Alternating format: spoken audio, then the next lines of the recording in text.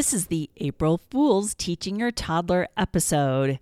And we are going to have so much fun this week. We're going to do some really fun related things to April Fool's, little tricks and pranks and child appropriate things, of course.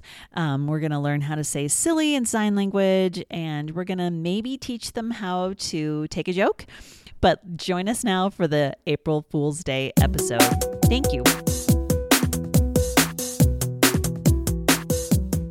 Welcome to the Teaching Your Toddler Show with Mary Jo Tinlin. Each show we talk about fun activities to do with your little one, including a craft, a letter of the week, Spanish words, songs, games, and even a snack for each weekly theme. Here is your hostess, Mary Jo Tinlin. This is Mary Jo Tinlin, and I am the host of Teaching Your Toddler. Today's episode is the April Fool's Day episode. The origins of April Fool's Day is kind of sketchy. We know that it's a day of harmless fun. The origins are sort of nebulous, I guess. Nobody sort of really knows where it comes from. But I have a little bit of history here, and I'll read you some of these things that we got off of a link, and this will be in the show notes. The history of April Fool's Day is also called All Fool's Day. In the United States, we celebrate this on April 1st, and it's not exactly an official holiday. It's just kind of a day for fun, for pranking, sometimes hoaxing, and it is celebrated in different ways around the world. So they think that one of the reasons why it's called April Fool's is because some people refused to follow the calendar that recognized April 1st as the first day of the year, which resulted in being called an April Fool. There's a few other theories about it. There's a Roman holiday, Hilaria, which is at the end of March, and the Feast of Fools was a term given to many of the medieval festivals. Anyway, the tradition of practical jokes became established in 1632, and the legend around that is that the Duke of Lorraine and his wife actually escaped from prison by dressing up as peasants, and they just walked right past the guards. The guards thought it was funny. They didn't even realize that it was their prisoners that were walking past them, and so they got completely tricked. Another April Fool's joke that supposedly happened in 1698 was that the citizens of London were sort of tricked into thinking there was going to be a lion washing event, I guess, or ceremony at the Tower of London. And that, of course, was not true. So anyway, April Fools are kind of fun. There's a tradition in Europe where they say April fish, and then they actually pin a fish on someone's back, kind of like the kick me sign. And then you've been April fished, I guess. You could do that as one of your tricks or your crafts for the week if you would like. But our craft is a little bit different, and I think you'll think it's super cute. So I hope you will stick around for that. Here's a saying from Mark Twain. The first day of April is the day we remember what we are the other 364 days of the year. And it's kind of funny. Here's another joke from Mark Twain. It's better to keep your mouth shut and be thought a fool than to open it and leave no doubt.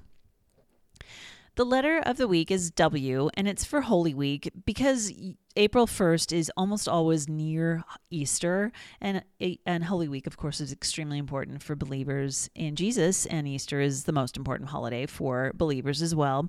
So I picked W for Holy Week. And anything that starts with W, point it out to your child. Worm, wiggle, whale, wheel, anything that's W. Make sure that you show them a W.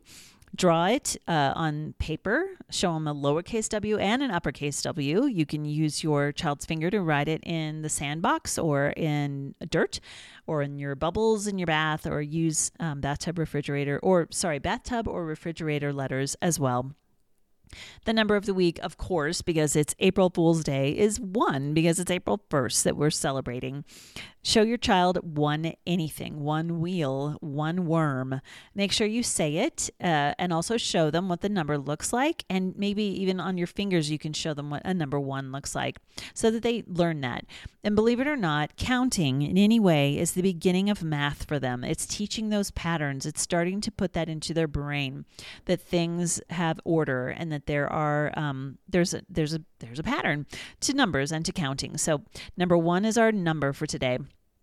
There's a super cute link in the show notes to an April Fool's Day song. I have no idea where it came from, but it's really cute, and it's just very silly words. You could even make this into an activity and draw a picture of what the words are telling you, and maybe you and your toddler could go through that and see if they pick up on the fact that you are making a joke.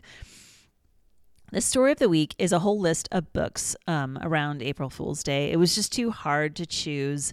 I do hope that you'll check those out and maybe go to your library and see if you can find some fun April Fool's Day or April themed books for you. Also, just a reminder, we do have a spring show, we have an Easter show, and we have lots of other shows that might be related. So definitely check out the other podcasts that we have for you to check for you to see. Our snack of the week are some super, super cute fake foods. They're trick foods, kind of like putting blue food color in your milk. You can do any of these as a joke for your child and see if they pick up on it or if they just start eating. There's one that's fake fried chicken. It is so cute. I hope you'll check that out in the show notes again. Our Spanish words of the week, we have April, which is abril. Fool is tonto or tonta, if you're talking about a boy or a girl. Silly is also tonta or necio. Joke is el chiste or una broma. And then anytime you want to learn more about Spanish for your child, any language really, they have tons and tons of languages on the BBC's Muzzy, which is a fantastic program that I hope you guys will check out for any language learning for your children. If you want German or Mandarin, or I think they even have Gaelic, there are some fun. It's a British series, so check it out. It's really awesome. My kids loved the Spanish one. The do-it-myself this week is tickle someone. And, we always try to do a do-it-yourself so that you can kind of empower your child to do something fun. And tickling, of course, is cute. And you can tickle them on their feet or behind their neck or whatever. Of course, just make sure it's appropriate and that they're touching you appropriately as well. They'll think it's really funny. And you can even fake being tickled by collapsing on the floor in fits of hilarity. And they will think it is awesome, and they'll totally understand that they are making you laugh. The activity of the week is a handprint spider. It's supposed to be a fake spider to fool some people. That was my dog. To fool people, but it won't fool anyone. But I'm just such a sucker for handprint anything, because all the little handprint things that I have for my kids are so precious for me now that they're bigger. So I hope that you will check that out. It won't fool anyone, but it's so super cute. The yoga pose is something I have no idea how to say this. It's Bharadvaja twist. It's a twist. And I thought it was funny because April Fool's is a twist of the truth. So it kind of goes along with it. I know it's a little bit of a stretch, but that's the twist. I hope you'll see in the notes. It comes from the Yoga Journal website for fun yoga poses. And then finally, our sign language, which again, I always say this, but podcasts are not conducive to sign language. So you will have to check out the show notes for these, but we have links there for April, silly, surprised, and joke. So please check these out because it's really fun to teach your child sign language and have a little bit of fun with that. If you are teaching your child sign language as a way of communicating, this can increase their vocabulary. And sign language, believe it or not, is actually considered a second language. So if you're teaching them a little bit of sign language, you're actually teaching them a language itself. So I hope you enjoyed this show. We had so much fun putting it together. It is kind of a silly holiday, but I hope you have fun. Just remember, always make sure you give your child a hug. Tell them how much you love them. I hope you enjoyed the show. Please find us on social media at Facebook, Teaching Your Toddler on Facebook, and then on Twitter is Teaching Toddler, at Teaching Your Toddler. At Teaching Toddler. So check that out. Our website is www.teachingyourtoddler.com, and that is where all of our resources are, including our podcast link for other shows as well. So tell your friends about it. I hope that you've enjoyed this show and have a wonderful week. Thank you so much.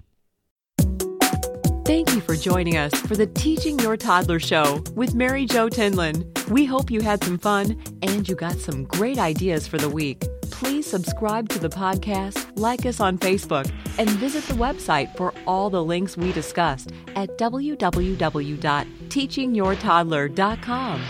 This has been the Teaching Your Toddler Show with Mary Jo Tinlin. Until next time, keep teaching.